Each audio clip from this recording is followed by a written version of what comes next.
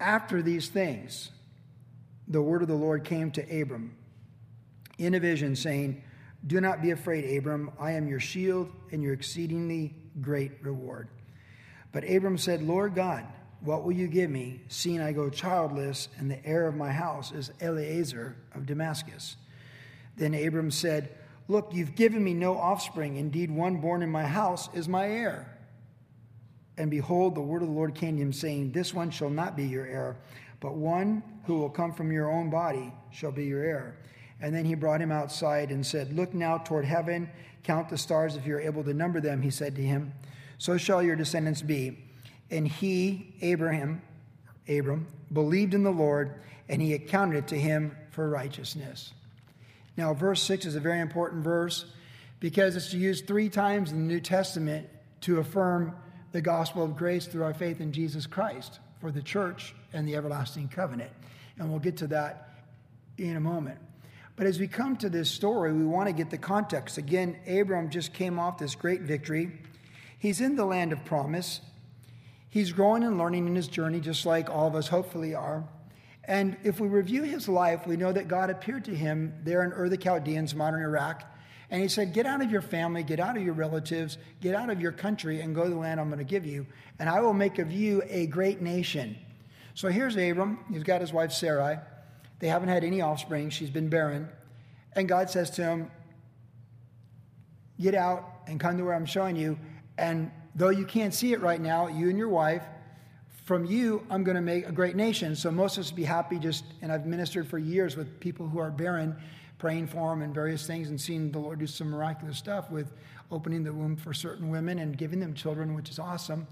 But in most cases, if you wanted to have children and you couldn't, you would just be so excited to have a child, which, for example, Zacharias and Elizabeth in the New Testament, their son is John the Baptist. And Elizabeth says, the Lord has taken away my reproach. And she was so excited. And you just be so excited. But if that's not enough for Abram and Sarai, God says, from you, a great nation's going to come. Not just a son or a daughter or descendants, but a great nation, which seems so impossible. Then as the story progressed there in the last couple chapters, as he got to the land, God affirmed to him again that when he got to Canaan in chapter 12, verse 7, he appeared to Abram and said, to your descendants, I will give this land. So God is speaking with what he sees in the end game, because of course God sees the end from the beginning. And where Abram's got no descendants, God's saying, look, to your descendants, I'm going to give all this land. Then when him and Lot and his men had the dispute over the land, the herdsmen for the land for the grazing of the animals,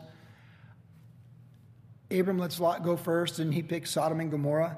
And then God affirms to him again, look every which direction, for all the land which you see, I give to you and your descendants forever. And God's speaking these promises into his life, over his life about the future. And of course, God knows the end from the beginning.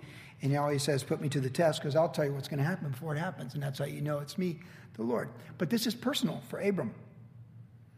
And then everything last week with the battle, Chedorlaomer and all that stuff, and then the tithe to Melchizedek and not taking anything from the kings of Sodom and Gomorrah. To now, the Lord says, do not be afraid. It would be natural to be afraid. You'd be natural to be afraid. Chedorlaomer was who everyone paid tribute to for over a decade. And he's a bad dude that hangs out with bad dudes. They're violent men who murder and kill and pillage. And he has just run a commando raid against these guys and reclaimed all the assets of Sodom and Gomorrah, the people and their wealth, and brings them back. And then from those mountaintop experiences, we often find after something great and profound happens in our life, exciting, exhilarating, or a great level of success. It might be graduating college. It might be buying a home. It could be any number of things that we just feel really good about, some athletic or academic achievement. And then you kind of settle in, and this is your job. This is your neighborhood. This is your life. And there are things that you can settle into that would cause you fear. And for God to say, do not fear, means more than likely that Abram did have fear of reprisal. Because, in the Middle East, it's definitely just keeps going on, right? I mean, it just keeps going on and on and on. And in the human experience, it tends to go on and on and on until someone turns the other cheek, which is almost impossible to happen without Jesus Christ working in our lives and in a people. Here, God says, I am your reward, your exceedingly great reward, and your shield. So God says to Abram, I'm your exceedingly great reward. I am your reward. You gave all the wealth back to Sodom and Gomorrah. I'm your reward. And I'm your shield. So don't worry about these guys coming back after you. And then we have this statement where Abram speaks what's on his heart. And maybe you can relate to this. There's times like you just have things. Well, the Lord knows our thoughts, intents of our heart. So David said, search me and try me, know what's in my heart, and show me what's in me. The Bible tells us to examine ourselves, and the Bible tells us that the Lord examines us. And if we examine ourselves, then we don't get reproved in various ways because we get it from the Lord first. And so the idea is that even for a believer in the new covenant, like the Holy Spirit convicts us of things and searches us. So God knows our heart, and he knows what we're thinking, and it's good to be transparent with the Lord in our personal relationships with the Lord. Nothing surprises him that happens in your life, though much might surprise you and me that happens in our life. And Abram's comment here in verse 2, Lord God, what will you give me? I think we can relate to that. You do the right thing. You walk away from a conflict, a legal dispute, you let it go. I mean, you'd like to see justice happen when you turn the other cheek. And, you know, it's a good thing. Like when you've been wrongly maligned at work or by employers or whatever, and you let it go, and it's an honorable thing. And it's natural. Like when you do something good for people, you want them to say thank you, but you can't do things because people will say thank you, because a lot of times they don't say they're thankful. And a lot of times people don't say they're sorry, but you still got to forgive them too, right? So the human experience, it's just, there's things that we have, and we have a relationship with God. He's our Heavenly Father, Abba Father. So Abram says, like, what will you give me? Hey, Dad, I honored you. Like I gave the tithe to Melchizedek, the king and priest, and he told me you gave me the victory, and I said, praise the Lord, and I gave him the tithe. And I didn't take anything from the kings of Sodom and Gomorrah. So what will you give me? But really the question is, what does Abram really want? Well, it's quite clear. Abram wants a fulfillment of what God promised to him repeatedly, year after year, for years, because these promises I've reviewed for us, they took place over years and well over a decade. And sometimes God will promise us something we believe, and then it doesn't come to pass in 6 months and then a year, and years like, wow, is this ever going to happen? I think we can relate to this. I certainly can. I mentioned this last week, and I'll mention it again in reviewing Hudson Taylor's Spiritual Secret, a classic and a must-read for anyone that really is serious about their faith. Hudson Taylor said this in the latter part of his life: I'll take 4 decades of trials and tribulations that shape me and mold me for 1 decade that's super fruitful. And I thought, well, that's good news, because that means like God could take 4 decades of failure and frustration and redeem that if you can get 1 decade that's fruitful. This from the man who's considered probably the most impactful missionary in the history of the Church of Jesus Christ. Like, wow, I like that. Remember, he died fulfilling his goals in China in the turn of the century, 1904-05. He wanted to take the gospel to all those closed provinces of China, inland China. And when his life was done, all the children he had buried, the wife he had buried, all the heartache that he went through, it was mission accomplished. And he said, the more that earth and time has a hurt and a cut to it, with loved ones leaving us, how much sweeter will our entrance be into heaven? And how sweet his entrance was into heaven. As he was in one of those inland provinces, breathed his last, looking at his son, who was in the ministry, in the mission field, by his side. And he just went with a smile on his face. That's what the record says. But he said, I'll take 4 decades of disappointment, heartache, frustration, if it'll produce 1 good decade of good fruit. So those of you who are 50, 60, don't lose heart. You might have a good run in front of you. You might have a really good run in front of you. Those of you that are 20, you might only have 10 years in front of you, so get to it and get with it. You might not have 3 or 4 decades to fumble around and figure out what you're doing. You might need to get to it pretty quick, like we've seen a lot of godly people come and go that were young.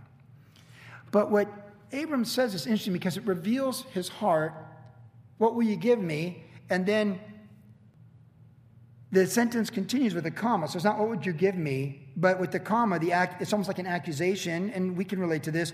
Seeing I go childless, and there in my house is Eliezer of Damascus. So we know what Abram wants. He wants a son.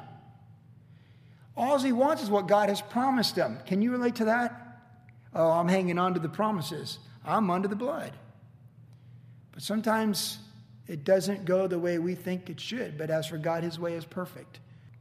Then Abram says more. And by the way, as long as we're having this conversation, Heavenly Father, Abba Father, I've got a few more things I'd like to share. Look, you've given me no offspring. Indeed, one born in my house is my heir.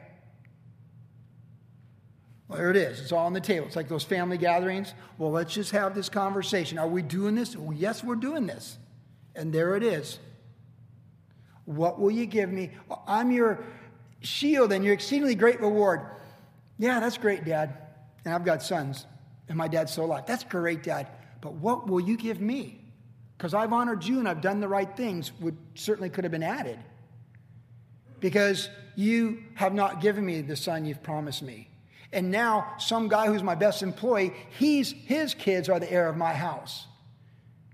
And we can just add to what God already promised him. You told me before I left my homeland, you'd make a great nation of me. You told me when I let Lot go first with Sodom and Gomorrah that if I could count the dust, my descendants couldn't be equal to that. So where are the promises and where is the fulfillment? And God answers them. It is worth considering this thought process that we would have for us. The strength of Abram's words in verse 3. Look, you have given me no offspring. And that does sound a little bit accusative, doesn't it? Like maybe. Or even let's give Abram the benefit of the doubt that he's still spirit-filled and spirit-led right now, if you will. You know, sometimes you say stuff that's true, and it's like, well, you still haven't given me the son. And there it is. You know, the Bible is filled with men and women who have been extremely disappointed in their relationship with God, who have done great things for God and been used mighty by God. You think of Ruth and Naomi from the book of Ruth, and Naomi, her mother-in-law. When Naomi came back from Jordan to the land of Israel after her sons died there and after her husband died, and she came back with nothing but Ruth was by her side, her daughter-in-law, and she said, your God will be my God, your people will be my people. And she was all in. And when Naomi came back to the hometown there of Bethlehem, all the women, everyone's so excited, you've come back. And she said, don't call me Naomi, call me Mara, for my life is bitter, and I come back bitter. It's a good thing the book of Ruth doesn't end in chapter 2. That 4th chapter has something pretty special. Because, of course, her daughter-in-law Ruth marries Boaz, and the inheritance that was Naomi's is stayed in the family, even though she lost her husband and sons. The heartache of losing your husband and both sons, but that daughter-in-law. And then that daughter-in-law has that son who's your grandson that way. And she took care of that grandchild. And from Obed came Jesse. And from Jesse came the great King David. But oh, how bitter it seemed coming back empty-handed from Jordan. Don't call me Naomi, call me Mara, because my life is bitter. Don't end your life like that. Don't let your life end in chapter 2 of Ruth. Let it be chapter 4 with the joy of the baby. And you won't get to see your descendants, but Jesse, then David, and the Messiah, the Lord Jesus Christ himself, will come through that offspring. In fact, it's interesting in the wilderness wandering when the Jews came out of Egypt that they came to the place of bitter water. It was called Mara, but that water was made sweet when they added the tree. God said, put the tree in the water, and the water is made sweet. And the tree is always symbolic of Christ, particularly in the Old Testament. Curses everyone who hangs on a tree. Jesus Christ in the law. Hannah poured out her heart to the Lord. She couldn't have children. Her rival mocked her. And in anguish of soul there in 1 Samuel chapter 1, she pours out her heart to the Lord. And Eli's like, what's wrong with you? You've been drinking? And she's like, no, but I've poured out my heart to the Lord, and I've been in sorrow and anguish. And then she goes, but I'm at peace now. And through that prayer, she said, if you give me a son, he will serve you, he'll be consecrated to you, and he'll be all yours. He won't be my son, he'll be your son. And she had a son, and her son's name is Samuel the prophet who ordained the great King David. But she poured out anguish of soul. And then God gave her many more children after that, as if that even mattered after that point. And even John the Baptist himself, when he was imprisoned by Herod the Tetrarch, in a dark place of discouragement, he sent messengers to Jesus and said, "Are you the one, or do we look for another?" If the greatest of all prophets can be that disappointed and that disheartened and that discouraged, take comfort. Because in the human experience, I do believe God is very empathetic and very understanding with us when we pour out our hearts, when we're filled with bitterness and heartache and discouraged and despondent and beat down. Those are human emotions that life brings. And all you need is immediate relatives to bring that on, co-workers, neighbors, and needless to say, social media, if you're a glutton for punishment. There is no shortages of people, the world system, your flesh, the devil, and the linear movement of looking in the mirror at yourself to find things that will discourage you, dishearten you, and get your mind and your heart off the promises of God.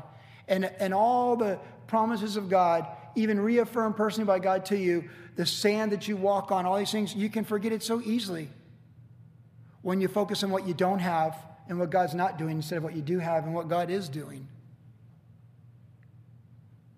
But I think we can really relate to this.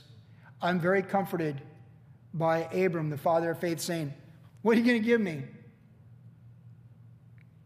I'm trying to hang on to these promises, but it's a little tough right now. And then we see here in verse 4, so that human experience, the discouragement, don't beat yourself up. Get your eyes back on the Lord. And then the Lord said to him, "Behold, the word of the Lord came to him," verse 4, "and this one shall not be your heir, but one who will come from your own body shall be your heir." And then God takes him outside and says, "Look at all the stars. If you could count those, so shall your descendants be." So he already showed him all that's terrestrial. Hey, everywhere you walk, terrestrial, the earth. Yeah, the sand. Yeah, well, now let's go celestial. We're upgrading the promise. It's an upgrade. Like your phone gets an upgrade. Oh, I got an upgrade. You hit the upgrade, and then it's like everything looks different, right? Everything looks different. It's like, oh, I got an upgrade. I just did it last week, so I know it looks like everything looks different. Plus, you can't see right without your glasses when you're almost 60 anyway. So you're like, oh, my phone looks different. Hey, Luke, what's going on with my phone? He's like, it's an upgrade. The promise got an upgrade. Walk the land and the soil, your descendants. Hey, upgrade. Look up. All these stars, and I'd rather look up. If you could number them, your descendants would be more than that. And by the way, all the promises of God are yes, yes, and they're an upgrade because they're yes and amen. Amen might as well just say upgrade. We're going from glory to glory. And this brings an interesting thought to me for application for us tonight. Now, there's a universal application for all the promises of God when we give our life to Jesus Christ. When we pass from death to life and we ask Christ to forgive us and come into our life, we pass from in Adam to being in Christ. And we pass from condemnation to justification, from hell to heaven, from darkness to light. And we're a new creation, as it says in 2 Corinthians. And these promises contextually, absolutely, for the church, and in principle, certain promises of the Old Testament, because God's the same yesterday, today, and forever, they're ours. So you go from having nothing in the eternal kingdom and nothing in the realm of the Spirit to having everything. Because in Christ, we have all things. So tonight, there's a universality, if that's such a word, that for each one of us born of the Spirit, those promises of God for the body of Christ for the last 2,000 years, they're ours.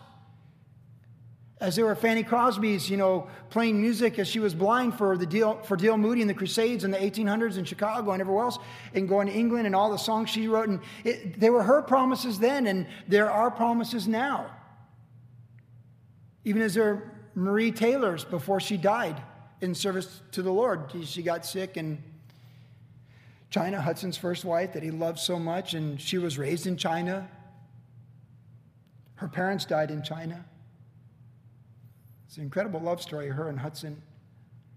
The same promises that were hers and George Mueller's and all those kids that came to Christ through his orphanages that he had there in Bristol. The same promises, they're ours tonight. And when we step into eternity and we pass the baton to the next generation of the church, it will be their promises too. And so we speak and we pray the promises of God over our lives, the people we love, our children, and our children's children. Because he's the same yesterday, today, and forever. But the thing that gets my attention here with Abram is how personal God is with him, because these are personal promises to Abram. Which brings up another thought. We have this common denominator of the promises of God applying to brothers and sisters in Christ, sons and daughters of the King. Romans 8, Abba, Father, we're joint heirs with Christ, we're in the trust, we're in the estate. But he has personal promises for each one of us. In the sense that his word, we read his word and take it in, he'll speak to us from his word what he wants to do through his word and through our lives. In other words, because we're in a relationship, not religion, but relationship, God speaks to us from his word, and he'll impress things on our heart. He'll lead us by his word, and then he'll confirm it through affirmation of his word. Maybe this sign, this vision, this thought, something someone said, something you saw. But it's a fine-tuned frequency to receive those promises personally. If you're carnal, you won't hear them. If you're indifferent, Jesus himself said, many are called, but few are chosen. If you don't make time for the Lord, you're not going to learn the frequency and how to hear and recognize the voice of the Lord. And what voice is more important than hearing the voice of the Lord, by the way? To hear the frequency. Now, sometimes things are very practical in how he gives us a promise for your life. And sometimes things are very supernatural. I don't tell the story often, but my whole life was to win the Pipeline Masters as a surfer. My whole life was driven by one goal. When I was still top 20 in the world at the age of 24, but I was going to be leaving the pro tour, and I'd let that dream go. And the night before the Pipe Masters that I won, December 16th, 1984, I had a dream where I won the Pipe Masters. And there were so many details in that dream. In that dream, I won it. And in that dream, I was paddling out, and my friend and rival, Derek Ho, was in a big barrel coming at me, and right when he was coming out, the wave exploded on him, and he didn't make it. And in that dream, I picked up the Honolulu Advertiser, and there's a picture of me dropping in a pipeline that says, Joey Brand wins the Pipe Masters. I mean, it was the best dream, because that was my whole life. And I woke up, and I was like, oh, man, it was just a dream. But then I thought it was a really good dream. And, being Catholic and believing in God, I'm like, maybe it's a sign. Like how I thought, like maybe it's a sign. Well, in the final of the Pipe Masters, this is when they didn't have computer scoring, so you had to kind of guess if you were winning or losing. I thought, I might be winning. It was a 1-hour final. And I remember I just got a really good wave, and I was pounding back out, and Derek Ho was in the barrel. And he got blown up exactly like my dream. And I thought, oh my God, I'm going to win the Pipe Masters. This is my dream. This is my dream. I'm going to win the Pipe Masters. I'm looking at Tom Carroll, and the guy's like, it's like, I'm going to win the Pipe Masters. That's my dream. God showed me what he was going to do before he did it in a dream, just like the first 2 chapters of Matthew. Now, of course, the story. They come and take the trophy away. It rains. Everyone leaves. And I end up on the beach by myself in a pouring rainstorm less than 1 hour after this. And if any man drinks from this well, they'll thirst again. And God let me have my dream. And then there was nobody on the beach, a pouring rain squall, just me and my boards. I'm like, this just cannot be happening. I'm the only Pipe Master champion that didn't get a trophy. That's the year they didn't have a trophy. They had the perpetual trophy. They took pictures of it with me with it, and then it rained. They took it back. And it's crazy. Oh, this is crazy. Like, this dream just went really kind of weird. And yet, to this day, that's part of who I am, is that story. To this day, me winning the Pipe Masters and then them taking the trophy away, that's my testimony. You'll hear old stories of old studies with Pastor Brian Burson or Chuck Smith or others alluding to that story, because I shared that story in the movie Sunriders, which was a very popular movie in the 80s in witnessing and winning people to Christ, a Christian surf movie. And people still come up to me, "Did you ever get your trophy?" Luke was over at Edison recruiting for Grand Canyon University, and one of the teachers like, "Joey Brand, the California kid, first California win the Pipe Masters." See, when I won, it's like they all won. And then when they took the trophy away, it gives me that testimony with everybody. To this day, that is my testimony. Corrie ten Boom said she had the same story that she told for 40 years. Hers is much better than mine, but I will tell you, drink from this water, you'll thirst again. And God let me have that moment. And then he took it so fast. He showed me the moment, then he took it, and then he's used it for 31 years plus since. And I share that because he is personally involved in our lives. I am nothing. Well, I'm your pastor. Thank you. I appreciate that. But,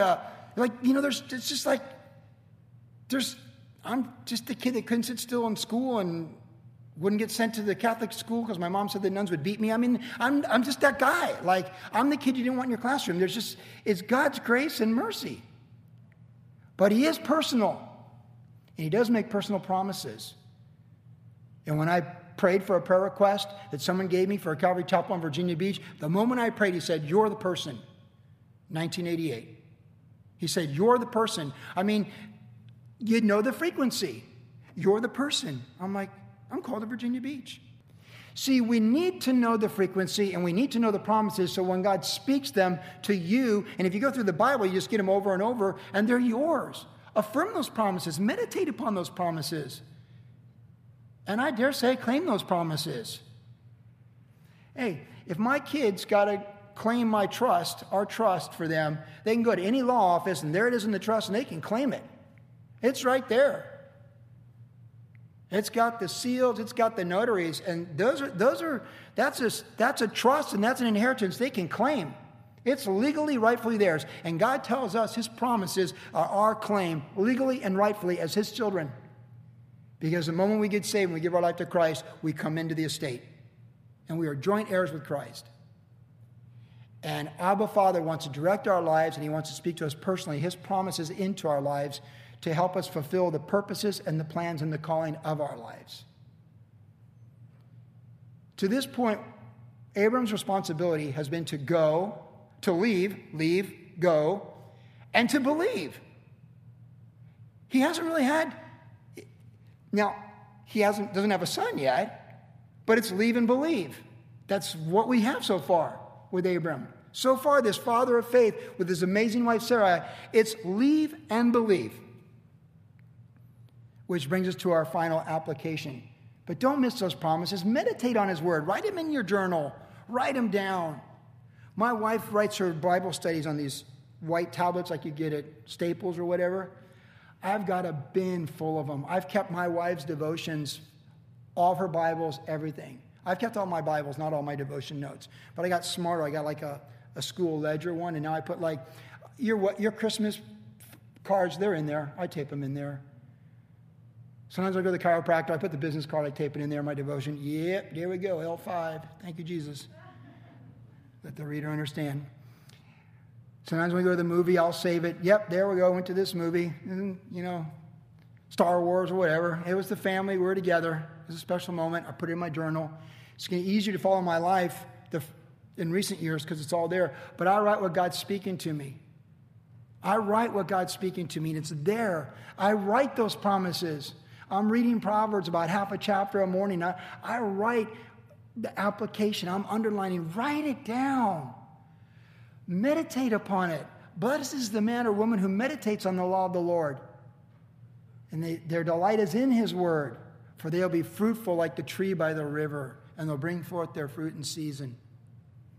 We want to be women and men who are walking as children of the King, understanding the promises as a whole for our joint heirs, but understanding them for us, because it's easy for us to think about the promises applying to Pastor Chuck or Pastor Brian Burson or Greg Laurie, but you need to apply them to you because they apply to you in your life. There are no superhumans. We're all saved by grace.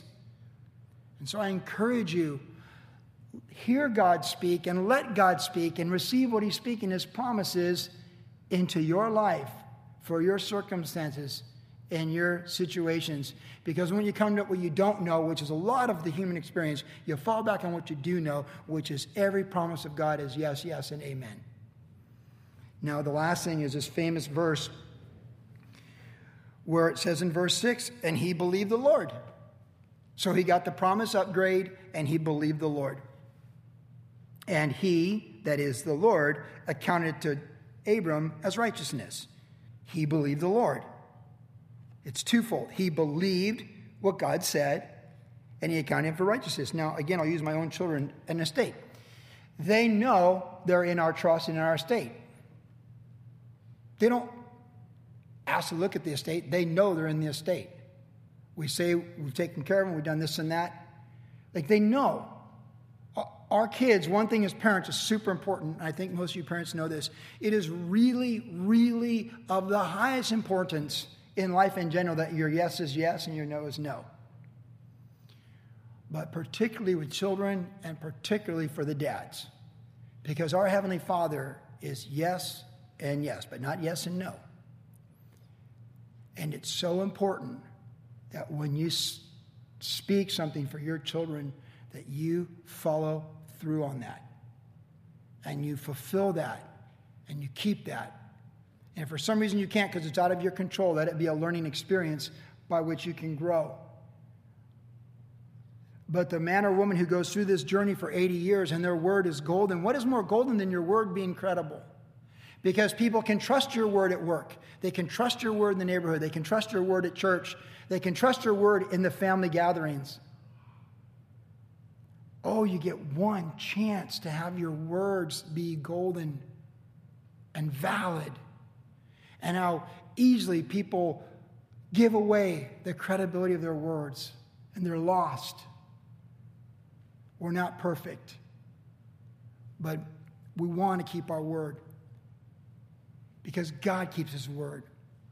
And Abram knew he could trust God, and he simply believed the promise.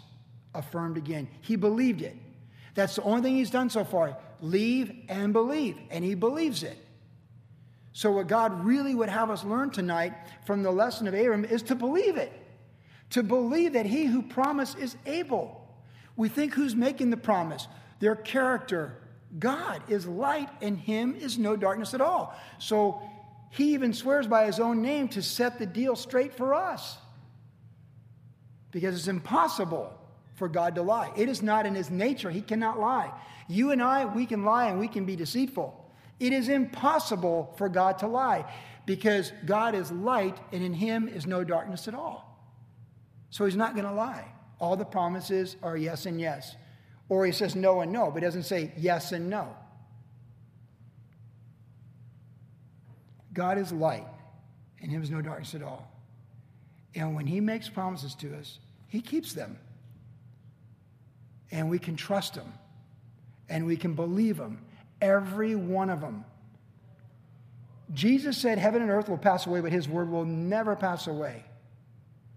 So believe those promises. Stand in those promises. Rest in those promises. Whatever comes our way. Because again, we come to things that we don't know. We fall back on what we do know. And it's God who makes the promise. He has the power to keep those promises. So his promises to us in Jesus Christ cannot be usurped by any force or entity in the universe. They're absolute. You can build he's the cornerstone.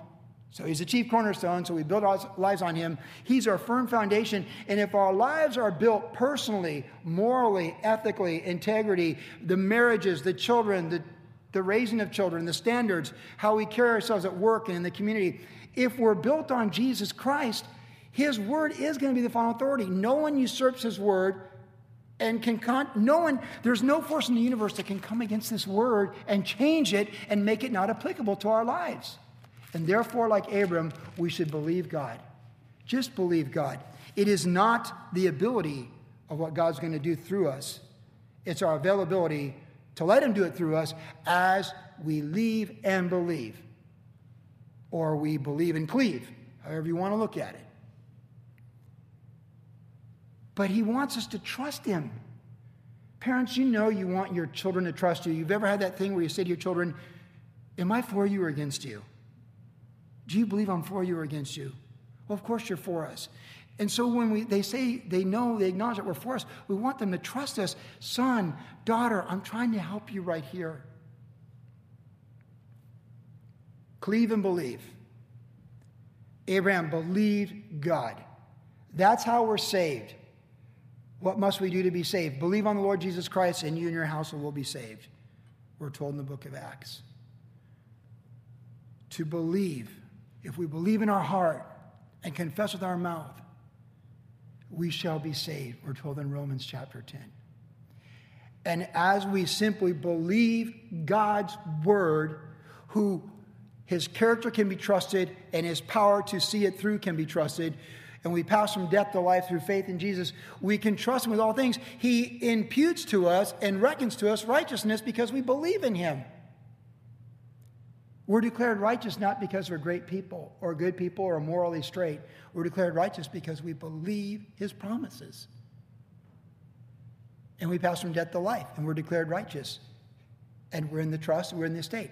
And then that righteousness works itself out as it's the availability by trusting in the Lord as we go through this journey. This verse is quoted 3 times in the New Testament. Romans chapter 4, justification by faith. Galatians chapter 3, justification by faith. And then in the book of James chapter 2, faith that's not dead. So I leave you at that tonight, worship generation.